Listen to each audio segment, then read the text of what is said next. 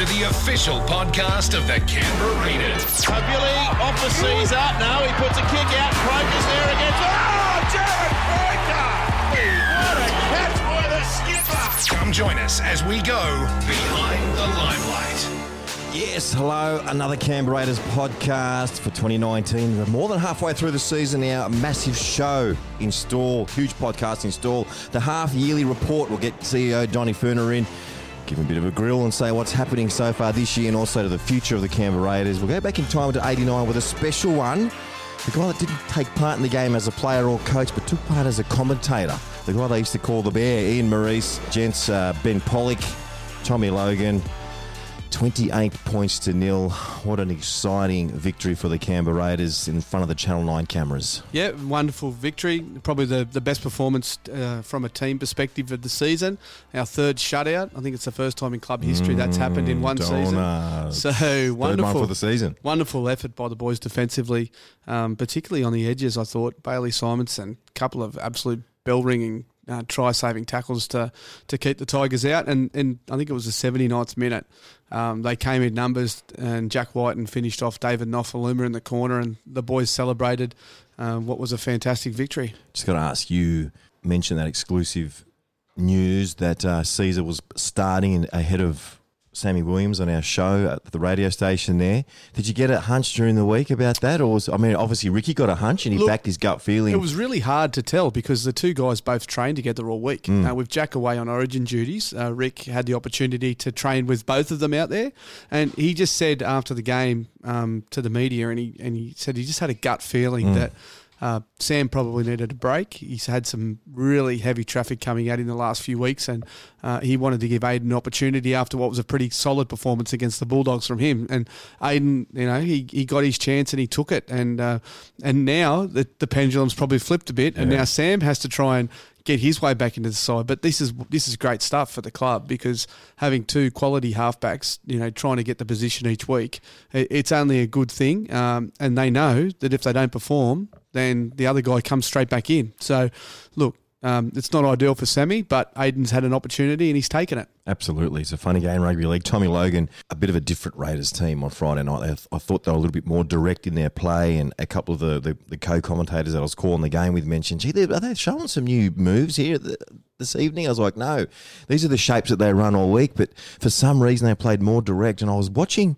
Aiden's performance, and I watched it again during the week with the replay on Foxtel, and sometimes as a half you can look too lateral and look where you're guiding the team around and forget to look in front and what the defensive line's presenting. But he was looking straight ahead. He put on that try, put on Rapina's try where he went straight through that middle, shaped a kick, found the gap, put the try on, and of course snuffed out the intercept. He had a blinder, as Benny said. League's a funny game, Williams had the upper hand for 5 weeks, just one game took his opportunity, and now it's, with the lack of a better word, advantage Caesar. Yeah, suddenly Ricky Stewart now has a selection headache on his hands in the halves.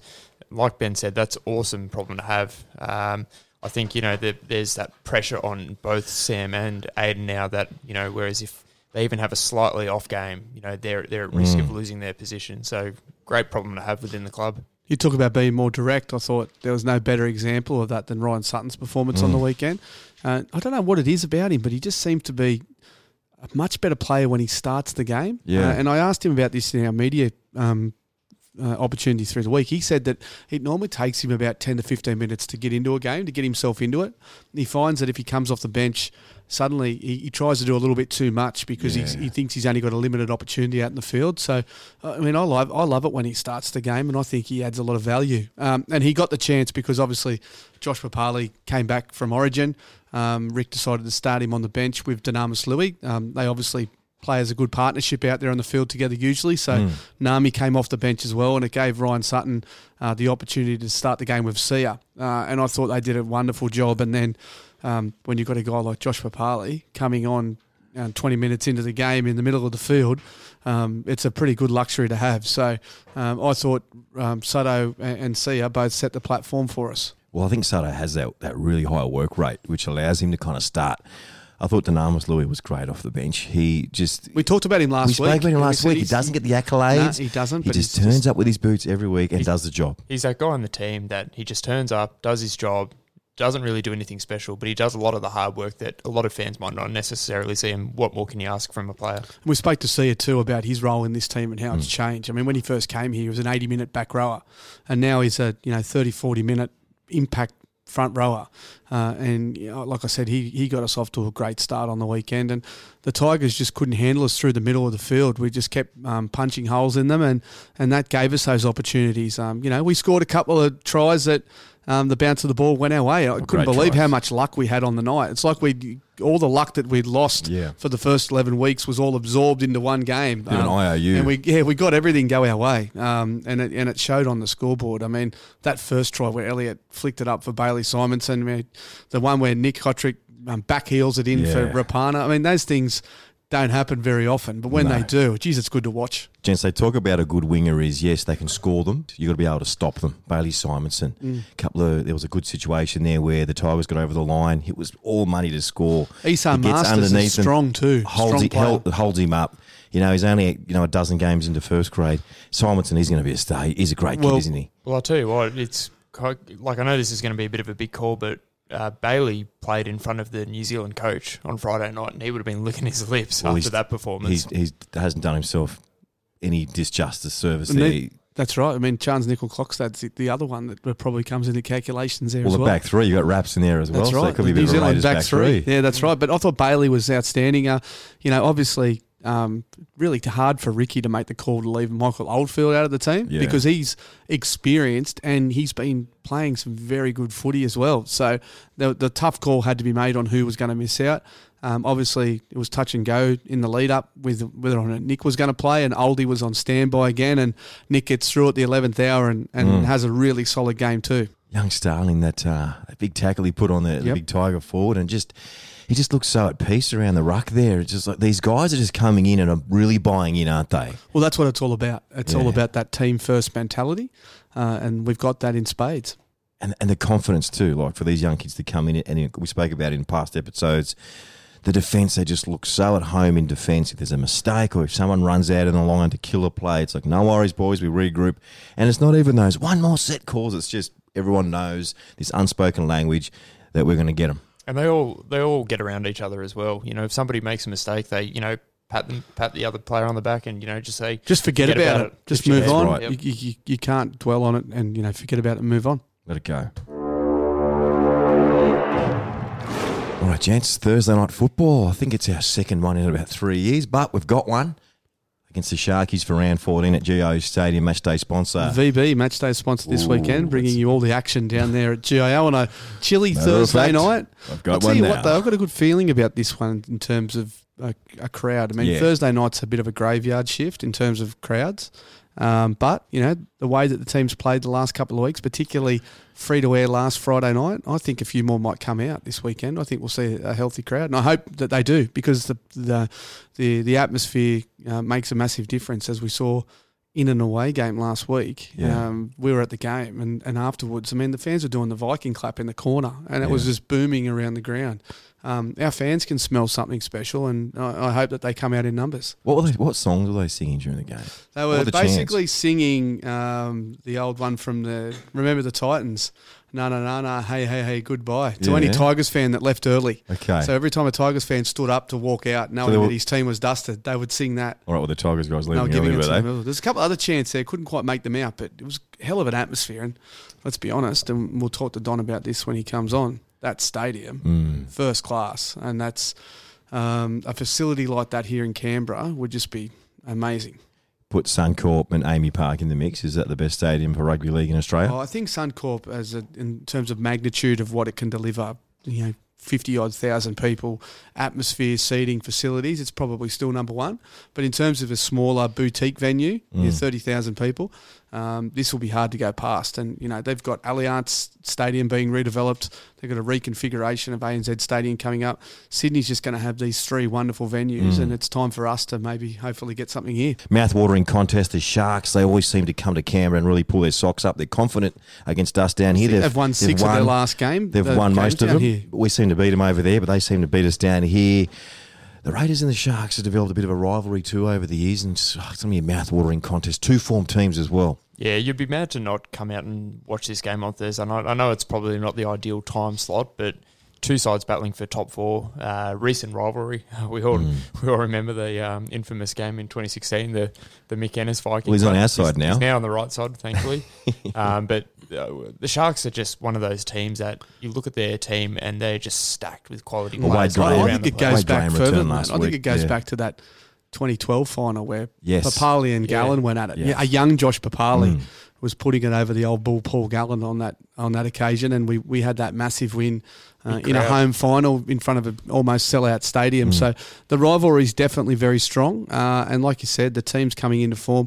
We always seem to get these teams when their players come back. I don't know what it is, but Wade Graham back last week. Yeah. I think Sean Johnson will be very short to play this weekend. So, look, there's an opportunity. strength. There's an opportunity to test ourselves against another big team like we did against the Roosters and the Rabbitohs.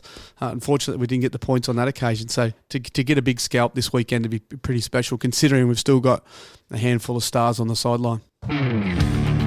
Okay, Ben Pollock, what do you got for us this week, mate? Our behind the limelight crystal ball predictions. Very close last week. I backed Croker to get his double and equal Jason Croker's try scoring record. I think he'll do it this weekend. Not only does he score a try to make it 120, he gets a double to go past at 121 in what will be his 244th appearance for the club, which puts him on equal terms with Laurie Daly and makes him second overall to Jason Croker in terms of club matches played. So another big weekend for the skipper. He just, I don't know, it seems every second week he's ticking off some sort of record. 700 goals last week. Wow. Almost 120 tries. So I'm going for him to come through this week. The perfect environment to do it as well on a Thursday night with a win against the Sharks. Tommy Logan, what do you got, mate?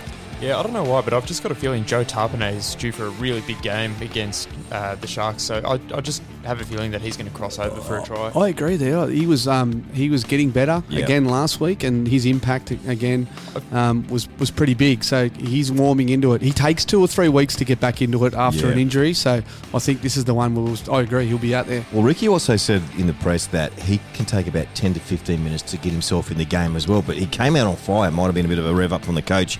For me, we all knew it was going to happen. Jack White, an absolute blinder, coming on the back of that afterglow of his Origin debut. I think he's going to go up a level. I think he's going to really play a big role in our win on Thursday, and for him to score at least one meat pie. Here's one for you to back it up. Can he then push for a starting spot in Origin 2? What are Yeah, your thoughts there? absolutely. Cody Walker was Yeah. obviously under a bit of pressure there for South Sydney. So if Jack can have a big game, I think he can do it. I think Cody's good enough to still be there, but they can swap around. Put Jack at starting at 6, and then Cody can be 14, and then maybe Wayne Graham at 15.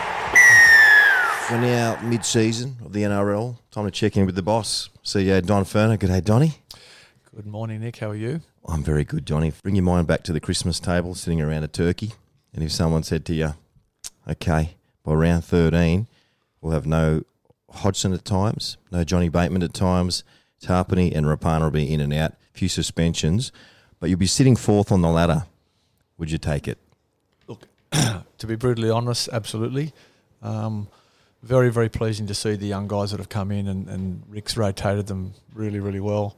It's another feather in the cap of our development guys, because you do not know how they're going to go until they get put up there. And some of them, they were put up there against Brisbane, against South, against the Roosters, against seasoned veterans and rep players, and they've really stood up. And then like we did in 16, we made a few signings that were unheralded. Ryan Sutton wasn't known, Chance wasn't known, and when they bubble up and repay the faith and show everybody that they can be NRL players, it's really, really pleasing. Just on that too, a lot of the questions asked about, without going too much down a rabbit hole, but your role as a CEO, obviously the coaching staff, Peter Mulholland, of course, recruitment manager, all come together. When you spot a potential player that can come and fill a hole or do a job, how does it all start? What's the initiation? What's the whole process to getting a player from one club to the Canberra Raiders? It can go quick or it can go slow. So there are a few people involved. For example, a player from England,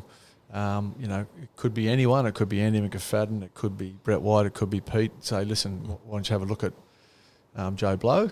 He'd be perfect as a front rower. Then we get all the footage we can on him, the stats we can on him.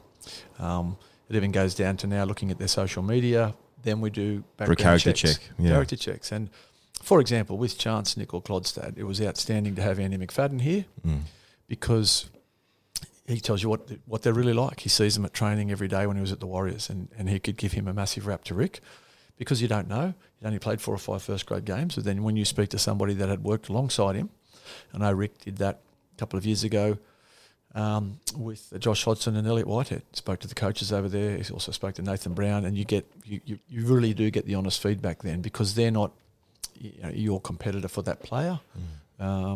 So you do the background checks, and you still don't know until they come and fit into the squad and fit into with the players on and off the field.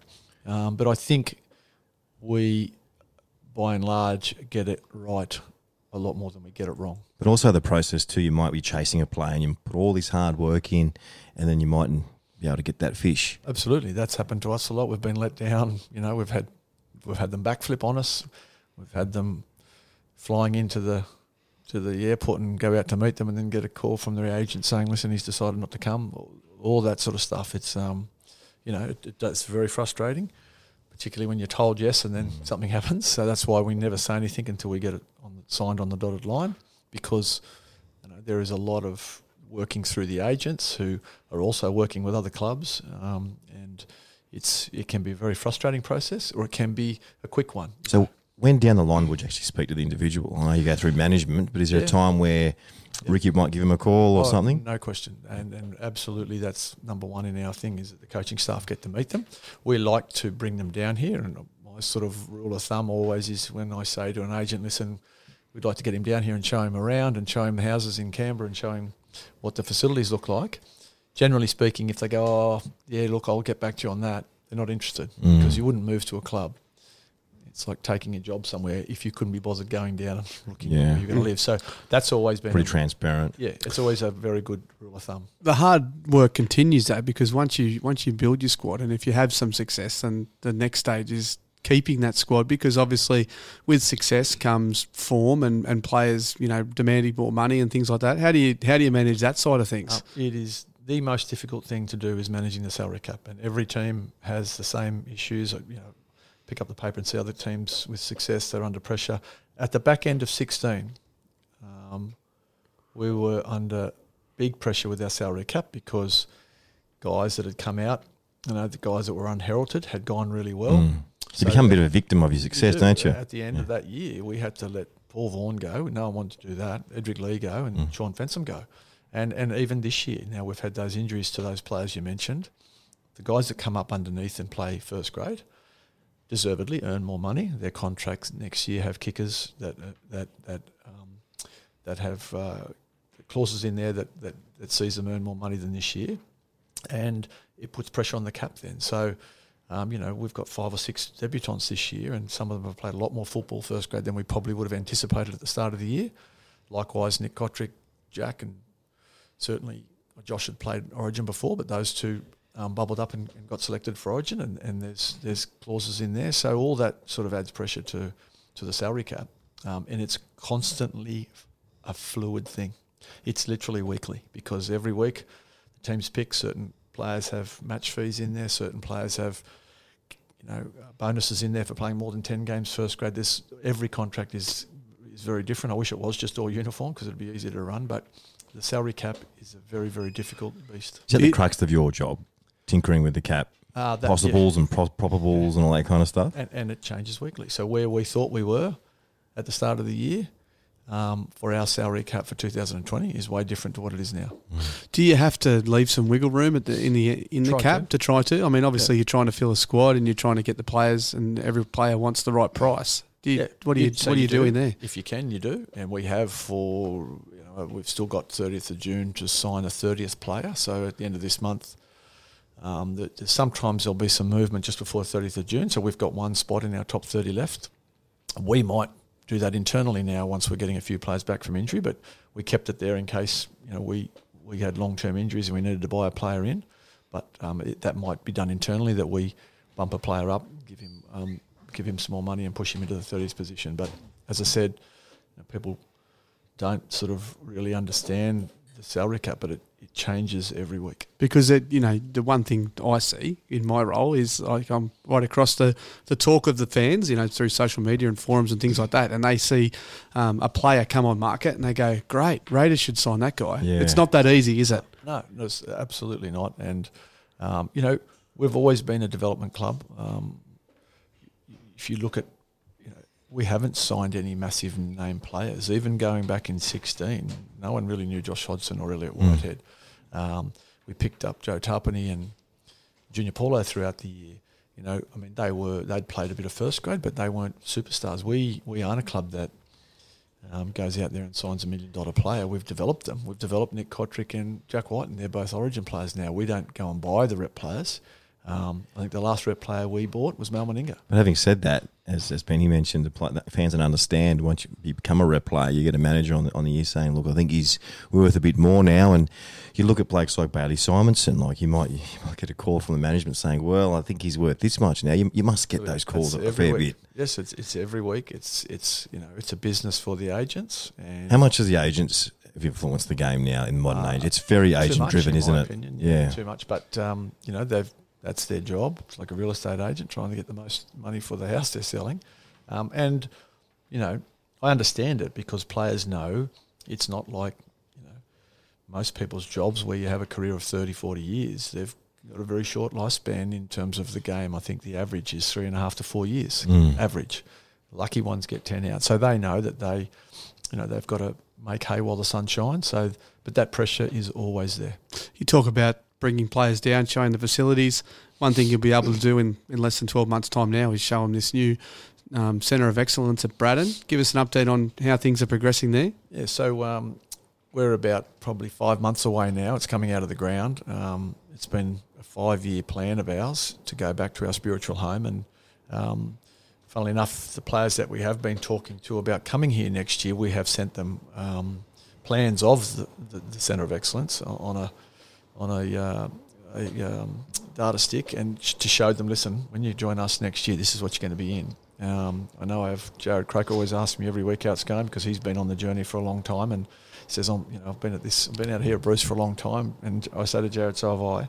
It's perfect time for a change. So we're looking forward to going in there come the end of the year. It will enable us to increase our programs, our women's programs, our junior development programs, and keep pace with the rest of the NRL, because probably 2/3 of them now have got new or upgraded centres, and it sort of becomes a little bit of an arms race to keep up with everybody. And gladly, when ours is open, it'll be in the top 2 or 3 in the comp. One of the things that you've set up at the club to help, I suppose, the ongoing support and facilitation of these programs that you talk about, is obviously we've got the $20 million there from the 2 governments, New South Wales ACT, and then from the CDRL itself. But you've got this foundation set up now, the Raiders Foundation, which will launch this week, actually. So it's timely to talk about it. Tell us a bit about the foundation program and what that's going to look like for the club. Yeah, look, the Australian Sports Foundation was set up by the federal government, ironically located just down the road at the AIS. We had been speaking to them for years. They had been showing us what other sports are doing, in particular the AFL are outstanding at it. And I kept saying to this earlier, we just need a project to start with. Once we've got a project, we can then launch a foundation. So the Braddon project is that project. And yes, Waltz will get the Centre of Excellence up. It's the running costs of the centre that need to keep happening, and for those programs that we run, it needs to be funded. So the Australian Sports Foundation is a tax-deductible entity that is there. I think when they first looked at how much was raised through foundations for the arts, for example, it was tenfold of sport. So they launched it, and now they're growing, and those that want to donate to any community programs that we run can do it through the Sports Foundation. So we're launching it on Thursday afternoon, and it will encompass a stone and a foundation stone that gets laid into the Centre of Excellence reception area, which is a once-only chance. It's a once-in-a-lifetime chance to put your name down in stone, and it stays there forever. And as I joke with some of our board and Rick, it's okay for Ricky Stewart because his name's going to be in stone in the new centre. But for us mere people, so we want to etch our name in history there. We've got to buy one of these stones, and there's a lot of interest in it. You see it at schools where you walk past, and there's family foundations that have bought a plaque at a school. It's similar to that, but it's going to be a lovely marble tile in the reception area. I could see Raider Nick on one of those stones. You got a 25 grand laid around. I'm still trying to look for my own picture in Queenie next to Ricky's mural there. Donnie, just a basic question. Where does it take the Canberra Raiders moving forward? You mentioned about injecting into the community, but just even the office space, the facilities in performance, looks like it's just going to go up one big level.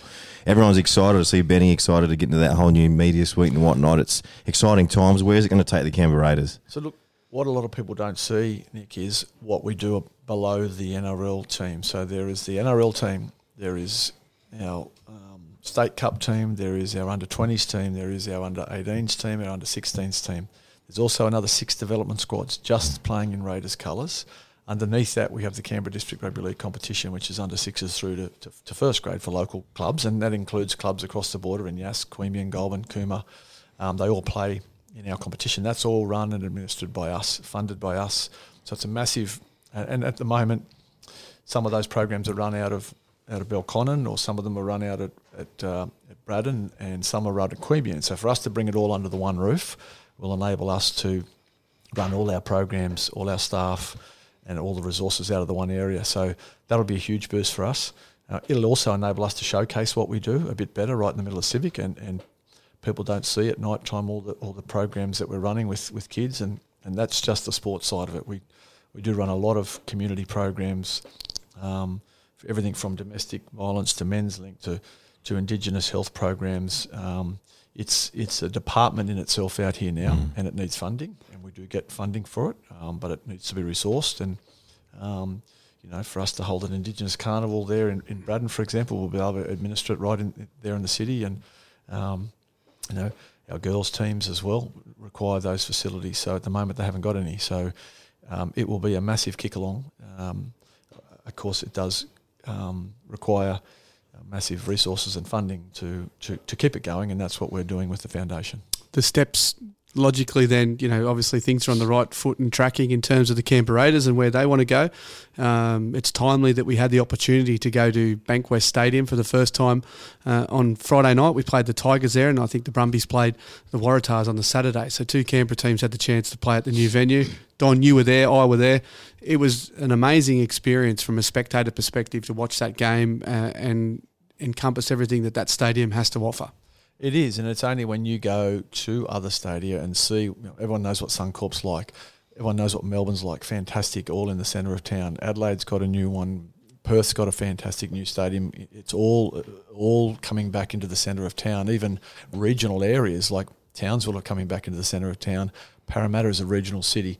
It's got a fantastic stadium in the middle of town, and it's where we need to be. A couple of years ago, I went to a State of Origin game at the Docklands in Melbourne, and it had the roof on it, and it was wet and cold. And I remember going in there thinking, wow, how good is this? It'll be fantastic for us. I mean, we all know what the winters are like here in Canberra, and we're asking young families to sit out there in the cold. And you are competing. We are competing with, the plasma screen TV that people have got in their lounge rooms, and the heaters that people have got in their lounge rooms, and the footage that Fox and Channel 9 have, and the access that they have of a standard game of NRL now is phenomenal.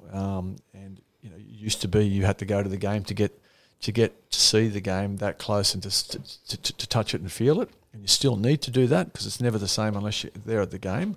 But the alternate is a very good option, and we need to make sure that the game day experience becomes something that you can't get in your lounge room.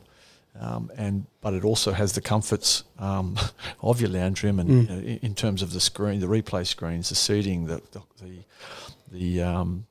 food and beverage outlets, the corporate hospitality facilities.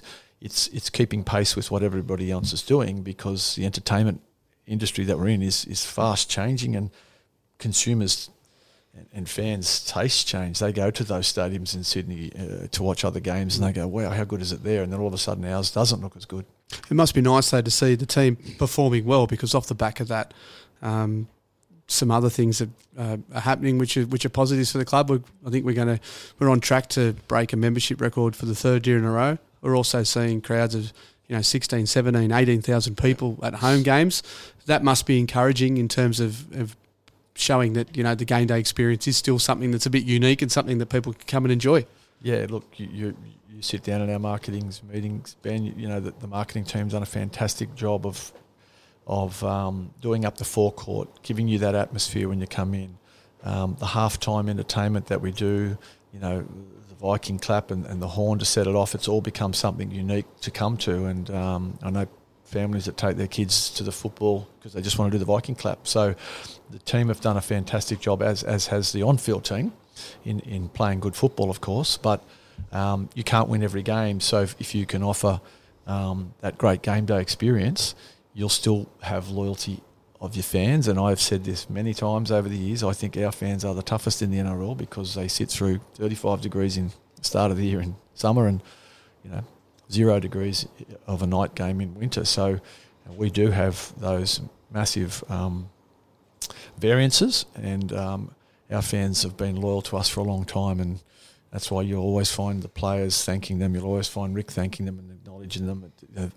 The corner of that stadium on the weekend, it sounded like our home game because our fans got up and did the Viking clap, and the West Tigers fans weren't heard. So even just in that corner for our away fans was fantastic. And that's probably the venue again. I mean, there was a fair contingent of Raiders fans there. Let's not hide that fact. But the sound that made in that stadium, because it's built as a bit of a theatre rather than just a football ground. I mean, imagine having that with 30,000 Raiders fans. Just on that. Sorry to cut you off, Ben. For the fans that are yearning for this stadium, and you mentioned it over the years, Ricky mentioned in the press quite in detail, what would be the blueprint for this to happen? Would it be you, the Raiders teaming up with the Brumbies and other kind of sports that we can attract an opportunity for funding for this, something to run through the summertime? What would the slight blueprint be on a business perspective for this to be a reality, to make it happen? It is definitely about the finances.